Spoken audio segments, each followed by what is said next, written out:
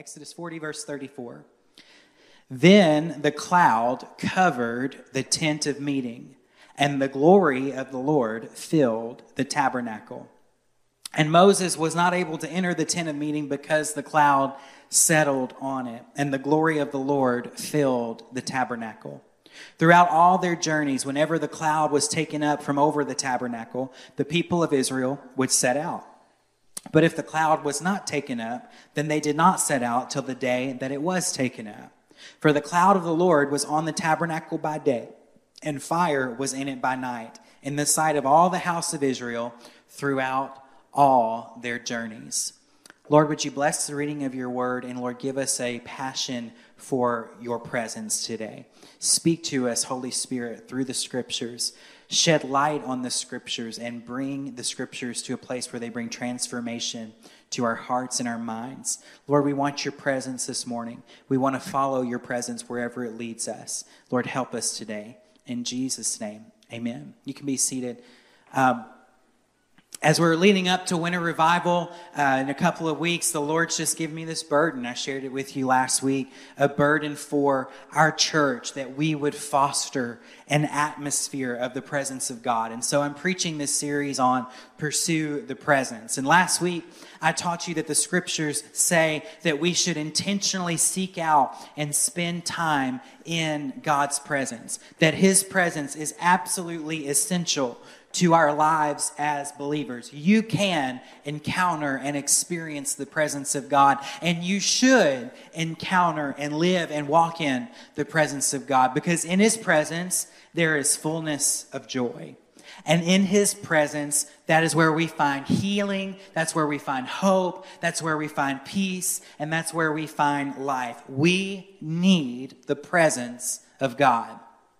We need the presence of God. So just like last week, I'm going to tell you where we're driving before we get there. We're driving to a place where we will come around the altar together, or make your seat an altar, make this room an altar, and we're just going to spend time in the presence of God this morning. We're not on any other agenda. We're not going to rush out. We're not going to have any kind of formal dismissal. When you need to go, that's fine. There's no judgment if you've got somewhere to be or you have something to do, but find somewhere, sometime today to spend time in the presence of God. But when I finish preaching, we're just going to open the altars up. We're going to worship. We're going to spend time in God's presence. And that is our agenda today, because our goal is not to go out and eat. Our goal is not to get our checklist done before Monday comes around. And our goal is not even, and this is a tough one for me, to go get a nap. It's not to get back to work. Our goal is not to watch the game on TV. Our goal today is simply to pursue the presence of God.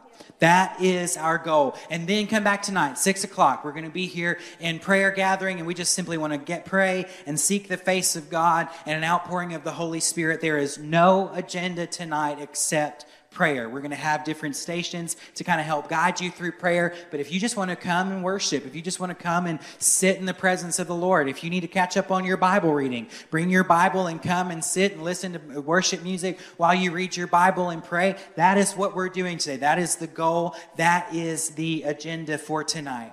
Now, our text today is completely necessary for you to read and know if you want to understand what we're talking about when we talk about the presence of God. Because in the book of Exodus, God used Moses to lead God's people Israel out of slavery in the land of Egypt and into the promises that God had for them. Go back and read Exodus sometime. That's the first half of the book of Exodus. It's a story of how Moses that's where the burning bush is. That's where the sea gets split open. That's where the 10 plagues are. All of that stuff that makes for great movies is in the first half of the book of Exodus. But in the second half of the book of Exodus, that is the story of how God begins to teach the people of Israel what it means to be God's chosen people. He begins to lay down guidelines and instructions for how to live life for God in an ungodly world. This is where he gives the 10 commandments that we know and are so familiar to us that govern the way God's people should live. And it's where God gives instructions on how the people are to construct the tabernacle. And the text that I read to you this morning is actually at the very end of the book of Exodus, where we see after the people build the tabernacle, God's presence comes and takes residence in the tabernacle.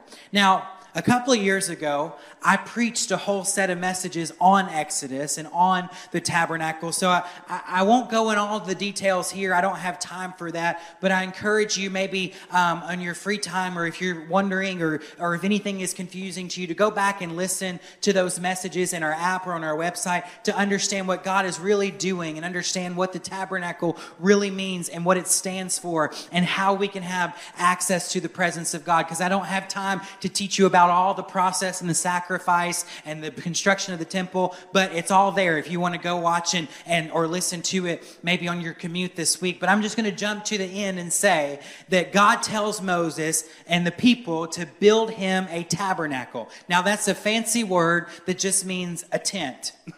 He says, build me a tent, build me a house and a place, and it's a portable tent because the Israelites are moving through the wilderness on their journey to the promised land. So they can't build a brick and mortar building. They need a portable place of worship and a portable house for God. This is what God says in Exodus chapter 25, verse 8. And let them make me a sanctuary that I may dwell in their midst. That I may dwell in their midst. And here's why God said that. Because number one, God has always desired to be present with his people. God has always desired to be present with his people. I want you to know that the God that we have been singing about and worshiping this morning, the one that we're talking about this morning, he is not a long distance God. He is not like some earthly king or earthly leader who hides in his palace while the peasants live life outside the guarded walls. Our God is a get involved, get his hands dirty, walk and live among the people kind of God. And we believe even that he is here right now. His presence is with us. Jesus said, wherever 2 or 3 are gathered in my name, I will be there in their midst. So I need you to know that we are in the presence of royalty this morning. That we are in the presence of the King of Kings and the Lord of Lords. That ought to make us all fall on our faces right now because he is here and he's with us and he can be accessed this morning. He's here not because he has to be. He's here not because he feels obligated to be. He's here because he wants to be close to you and to me. We are his children. We are his flesh and blood, created in his image, so he wants to be near us. God is not some deadbeat dad who walks out and leaves when things get difficult. He is not an exasperated mother who aborts that relationship with the child when the idea of having a child becomes inconvenient. God is a stubborn, determined, dig his heels in, won't leave, won't ever walk out, won't ever give up, present and active, loving Father who even if we push him out of our lives, even if we ignore him, even if we try to get rid of him, he says, behold, I stand at the door and knock. He says, you can kick me out of the house all you want to, but I'm going to stand at this door and I'm going to bang on this door until you let me back in because I won't ever walk out. I won't ever give up. I won't ever leave you and I won't ever forsake you because he has always desired to be present, to dwell among his people.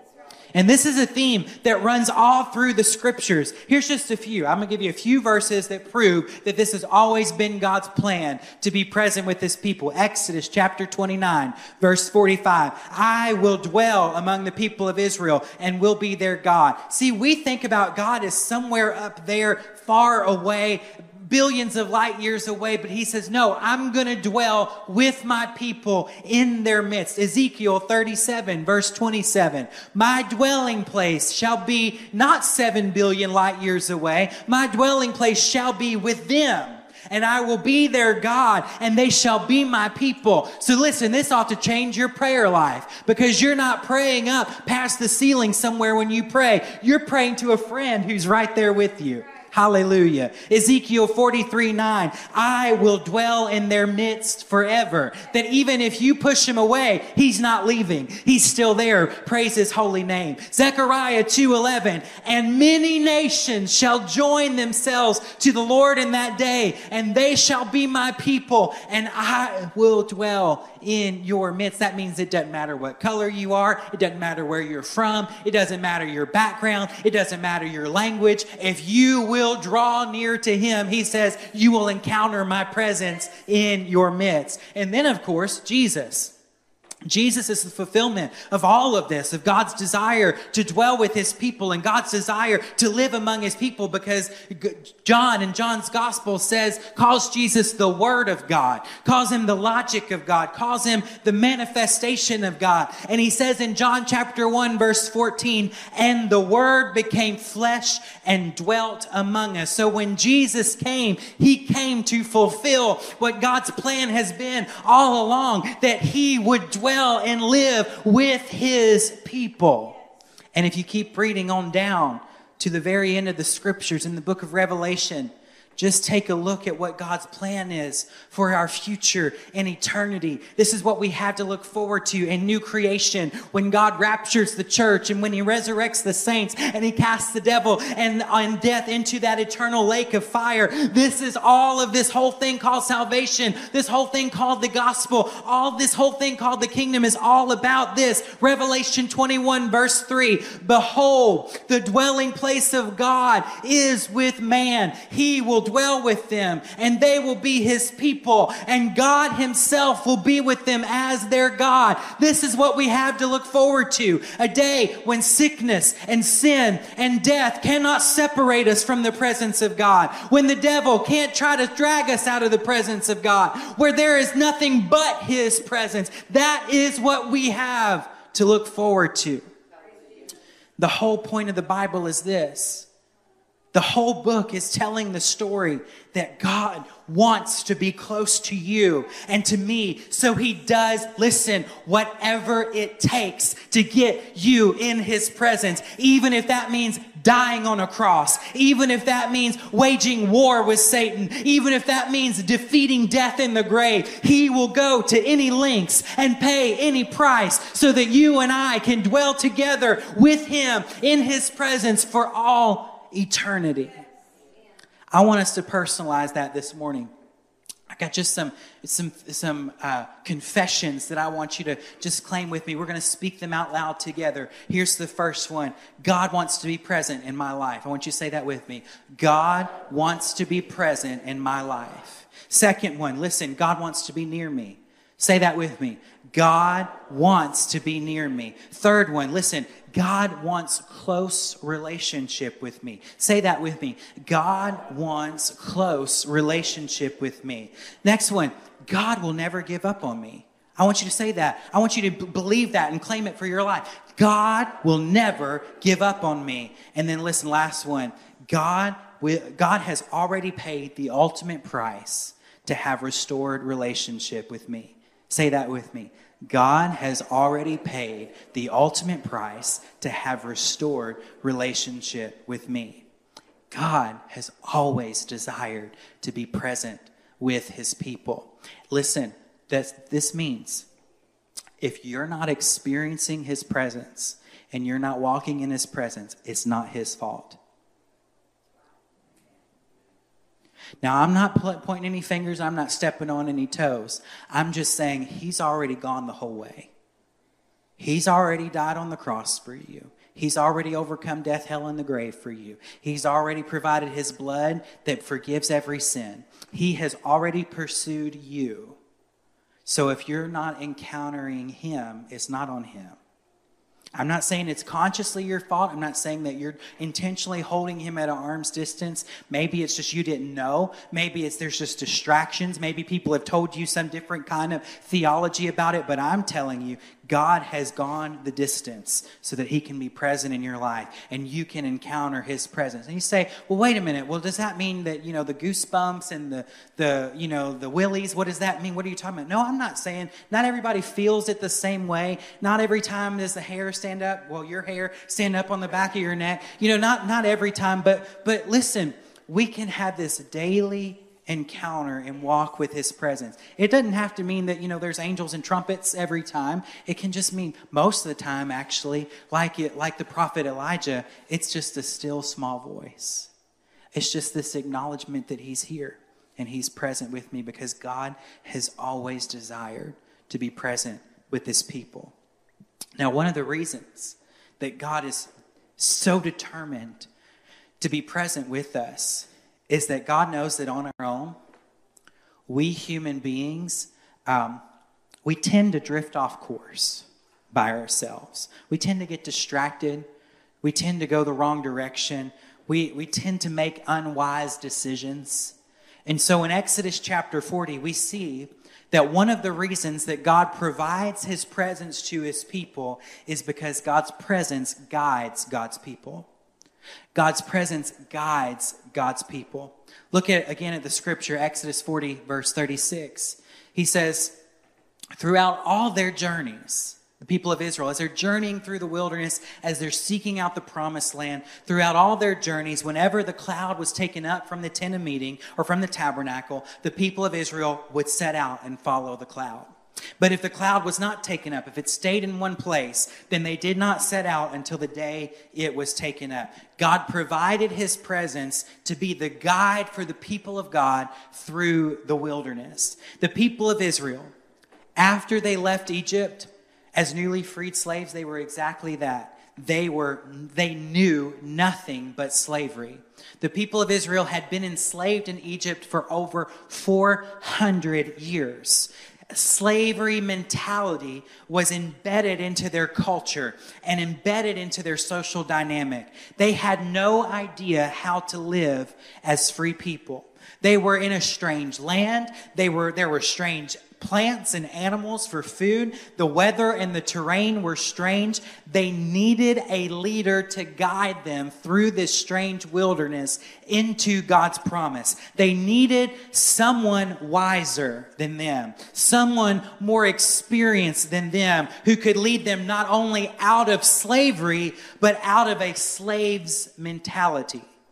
And when God brought them out of Egypt, he promised them that he would take them to a place, a promised land that would be the perfect environment for them to grow and for them to thrive. But the problem is they had no maps. Okay, we got out the Red Sea and we've got out of Egypt. Where do we go now? We've never been out of Egypt. There's no GPS. There are no road signs. There are no mile markers. We're just out in the wilderness. Where do we go?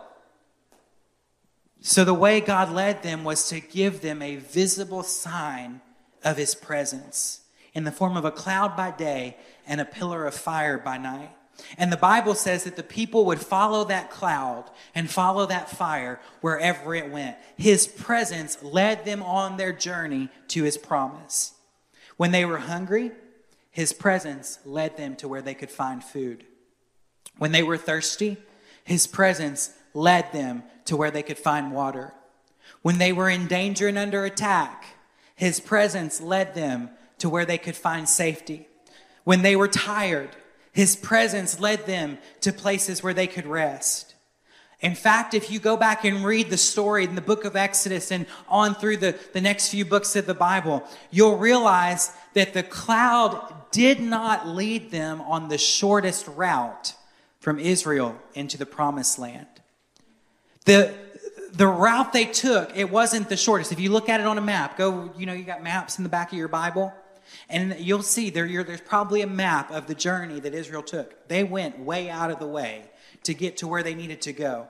But the reason is, God tells Moses, he says, I could take you a shorter route. I'm paraphrasing, but he says, I could take you a shorter route, but if to go that way is to go through enemy territory. And you're not strong enough and you're not ready to fight that enemy. So I'm going to take you a different route around the enemy so I can take you safely to your destination. See, God knows what lies ahead of you before you even get there. And he will give you the detour you need. And then he tells Moses, he says, but one day you'll be strong enough for that enemy and I'll take you back. And you'll defeat that enemy. See, because God knows what's ahead of us before we know. And so his presence can lead us and guide us through the wilderness to the place we need to be. We need God's presence because we need his guidance. How many of us would readily admit, man, if I had just listened to God's word way back then, my life would have turned out. If I could have just known, if I had just done what I knew the scripture said to do, I could have avoided that heartache. I could have avoided that problem. I could have been saved from a lot of battles. I could have saved a lot of scars and a lot of heartache had I only listened to the voice of the Lord as he was leading me in this journey called life. When we pursue God's presence, when we pursue him and follow his guidance, he knows more than you do. He knows more than I do. He can see what's coming before I can. This is a really cool story. In a couple of weeks, Pastor Dwayne Helms is going to be here to preach revival for us. He's the pastor at Open Arms Assembly in Beebe, Arkansas. And we've just kind of developed a friendship over the past couple of years. And I guess it was about a year ago, I was at his church and he was showing me around. They just built a new building. And he was showing me, it's a huge building. They built it $7 million debt-free. And it's not a huge church. It's just a God thing. And he's showing me around. And he takes me up to an attic storage area in this building. And we get up to the top of the steps. And I look. And it's kind of an unfinished attic space. And there are like oil drum barrels full of like beans and rice. And multiple of them. Lots of them. And there is a whole wall of toilet paper stacked to the ceiling. And there's paper towels. And there's cases of hand sanitizer. And there's just all kinds of cleaning supplies. And there's dry good foods and, different things. And I went up and I was like, so this was 2021 probably when I went there. And I said, oh yeah, did you get this stuff, from like Convoy of Hope or something during the COVID deal? Because if y'all remember, we got several big pallets of stuff here and we distribute it to the community and to our church. And so I was like, oh yeah, did you get this stuff from Convoy too? We got some stuff from them. He said, no, I didn't get this from Convoy. And he said, and toward the end of 2019, I was a new pastor here and I was preaching. And during the middle of my sermon, the Holy Spirit spoke to me and I had to stop preaching and just share with the congregation what he spoke. And he said, this is at the end of 2019. Think about your calendar and think about when COVID started and everything. End of 2019, the Spirit spoke to Pastor Dwayne as he was preaching and said, tell the church to start receiving donations of unperishable food, of toilet paper, of paper towels, hand sanitizer, and cleaning supplies. He said, I don't know why, but the Holy Spirit just told me to stop preaching and say, we're just going to start taking donations, dry good foods, paper products, toilet paper specifically, and hand sanitizer. And so they just started bringing stuff at the end of 2019 and stocked this attic room full of stuff so that in February and March of 2020, when nobody had toilet paper, everybody in Beebe, Arkansas had toilet paper because Open Arms Assembly was giving it out. When no one could get hand sanitizer, they had sanitizer and they could give it to the schools and they could give it to their families. When people couldn't even, the grocery shelves were bare and stores were closed, they had food they could give out. And Pastor Dwayne said, I promise, because I looked at him and said, I don't know if I believe all of this. And he said, it's on video, the date and the time I said it, and exactly what God told me in one of our sermons. And he said, and God told us beforehand what we needed so that we could weather the storm. Isn't that awesome? He's probably going to tell that story next week. He'll tell it better than I can. But it amazes me because God knows what's ahead of you before you get there. And if we will just listen to him, Pastor Dwayne was the only one listening, I guess, because nobody else knew. But if we'll just listen to him, he will tell us what we need. He'll tell us what direction to take. He'll tell us what places to avoid. He'll tell us what choices to make if we pursue the presence of God. Now, the results of pursuing God's presence are this. God's presence leads us into God's promises. His presence leads us into God's promises. If you go back and you read the story of Israel in the first 5 books of the Bible, you'll realize that the people They didn't establish a great track record of obeying God's word. It's almost like if you read Exodus and the coming books, almost every other page, they're just doing exactly the opposite of what God told them to do. And then God has to come clean up their mess, and Moses gets mad, and Moses prays because God's mad at the people and everything. It just cycles all over again. They repent. God has mercy. I mean, I've lived that life, you know. We've all done that at different times or another. But as a result of them at times not fully trusting the leadership of God's presence and God's word, what should have been, listen, a 4-day journey to the promised land turned into a 40-year ordeal. And most of the people who walked out of slavery in Egypt died before they ever walked into God's promised land. Here's the sober warning. It's possible to resist and ignore and neglect the presence of God, and there are consequences. One of the reasons I believe God wants to foster in us a passion in our personal lives, in our church, in our services, in our corporate times of worship, a passion for God's presence is this. He has promises for us that we can only access if we would pursue his presence. He has things for us that we'll only find in his presence. Here's the good news. Even though at times Israel disobeyed and they were stubborn and they struggled and they complained and at times they were just downright disobedient to God, even though there were consequences to their actions, God's presence stayed with them. And though some missed out on experiencing the fullness of God's reward, God was faithful to his promise and to his people.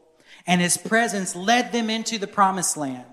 Deuteronomy chapter 4, look at this. It says, and because he, God, loved your fathers and chose their offspring after them and brought you out of Egypt with his own presence, by his great power, driving out before you nations greater and mightier than you, he brought you in to give you the land for an inheritance. His presence is what fought the battle, and his presence is what took them to the promised land. Look at Deuteronomy chapter 12. It says, and there, in the presence of the Lord your God, you and your families shall eat and shall rejoice in everything you put your hand to, because the Lord your God has blessed you. The promises of God's blessings are accessed when we follow and pursue his presence.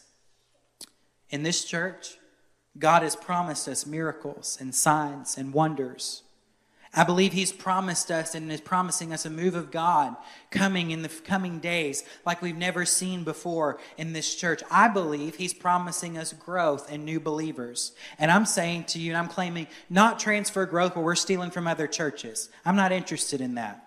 I want to go after people that don't know Jesus and people who need hope and who need healing and that are being reached by our church in all corners of this community, and they're getting saved and they're getting sanctified and they're getting delivered and they're getting set free and they're getting filled with the Holy Ghost and they're becoming disciples of Jesus and citizens of the kingdom. I believe that's a promise God has for this church, and I believe he's promised some of us in the room particular promises, personal promises for your family, for your business, for your life, for your marriage, promises of healing, promises of freedom from addiction, and your children coming back to know the Lord. And listen, we access those promises with passionate pursuit of God's presence, because his presence will always lead us into his promises. Now, lastly, there's something you need to know about God's presence, and I'm almost done. There is a prerequisite to the presence of God. There is a requirement to access his presence and encounter his presence. And it's not free.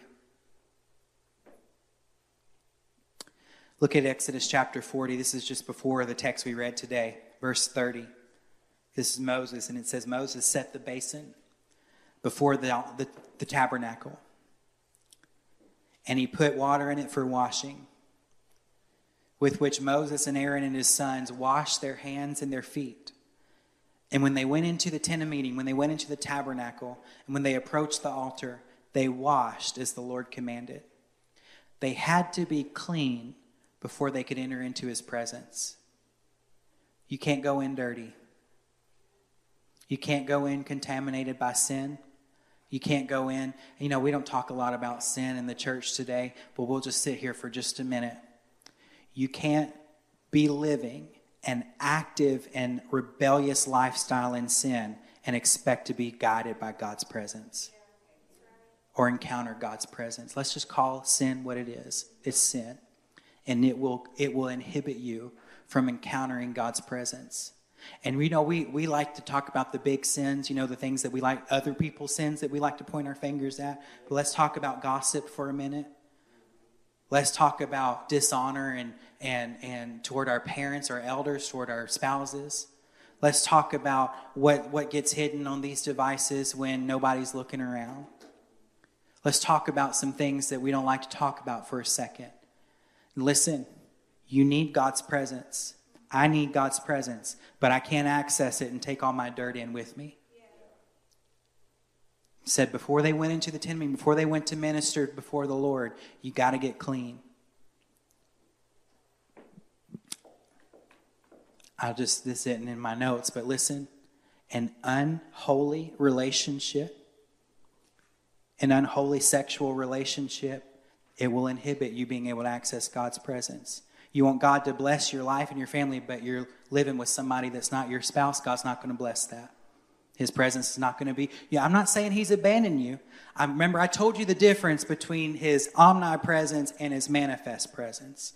He's still there, but you're not going to encounter the fullness of what God has for you with that sin in your life. You need to cut it off. You got to get it clean before the Lord. You've got to obey him. You got to do what he says. You got to stick to his word. In an unholy relationship, God's never going to bless that. You want him to bless a future marriage, make sure that before the marriage ever happens, that relationship is holy and pure before the Lord.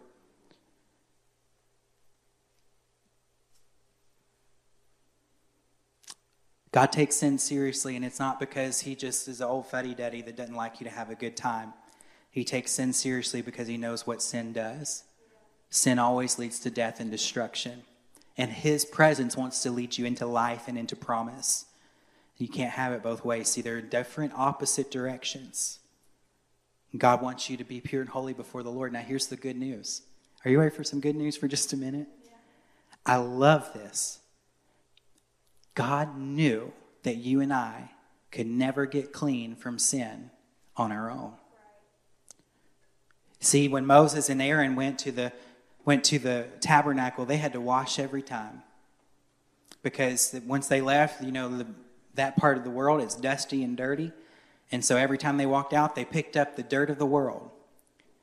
And before they could go back in, they had to get washed off and washed clean. But God knew that was not a sustainable way to live life. Where, we'll just get some temporary relief and then we'll go collect some more dirt and come back in, wash off again. So he provided a way for you and I to be clean on the inside and the outside. That's why Jesus came. That's why his blood was spilled for you and for me. I'm not getting on to anybody. It's just because I want you to have experienced the fullness of what God has for you. I don't even know who's in the room, and if I've stepped on it, I don't mean to. I promise you I don't. That's not my heart. My heart isn't judgmental at all. God knows my heart. God knows that I'm preaching to myself in some ways too. But we have to deal with what's separating us from encountering God's presence. If we want a move of God in this church and in this community, we got to deal with it. Look at this scripture. 1 John chapter 1, verse 7. But if we walk in the light, in other words, if we don't hide our sin in the dark, but we're just honest and we bring it to the Lord. If we walk in the light, because he is light, we have fellowship with one another. In other words, there's no secrets and we don't hide anything from anybody. We don't keep things between ourselves and all that. The blood of Jesus, his son, cleanses us from all sin. The blood of Jesus. And if we say we have no sin, we deceive ourselves. And the truth is not in us. In other words, don't come in here trying to fool us. You're not fooling God, and you're not fooling us, you're not fooling me. You're not even fooling yourself. Don't come in saying, oh, I don't need the blood. Yes, we all do. I'll be the first one that needs the blood. If we confess our sins, though, he is faithful and just to forgive us our sins and cleanse us from all unrighteousness. From all unrighteousness. His blood cleanses. Water washes temporarily, but his blood washes and cleanses and gets out every stain. And so when we want to go into his presence, the only way is through the blood of Jesus. The only way. I think I told you last week. In just one drop of that blood, just one drop of that blood, there was enough mercy, and there was enough grace, and there was enough forgiveness for the entire world and every sin that anyone ever has committed or will commit. It's more than enough for you. It's more than enough for me. And we can have freedom. We can have forgiveness. You say, well, so does that mean that I have to be perfect in order to encounter God's presence? I sure hope not. I sure hope that's not what it means. But it does mean that, Lord, every time I'm coming into you, I know I'm coming unworthy. Every time I'm coming to meet with you, every time I'm coming before you in prayer, every time I'm coming to this altar, every time I'm asking you for something, I know I have no right to ask. But his blood paid the price. And Lord, there's maybe some things that I'm struggling with, or some things that I haven't let go of yet, or some things that I haven't really broke free from yet. But I'm just trusting that your blood is enough to get me in the door, and you're going to work on me where I'm at, and you're going to do the work that needs to be. So I'm not saying perfect. I'm not saying, this isn't a judgmental thing at all. It's just saying, listen, none of us can come into God's presence on our own. We need the blood of Jesus. And we need to be honest about where and why we need the blood of Jesus. Don't try to hide it. Don't be silly about it. Don't wear a mask. We all know. I know you need it because I know I need it. And that's why. And so there is no judgment. There is no condemnation in Christ. Jesus said, I didn't come to condemn the world, but to save the world. So he's not sitting here checking a list and saying, you can't come in. He's saying, you can come in, but this is the way. Through me and through my blood. That's how we have access to the presence of the Lord.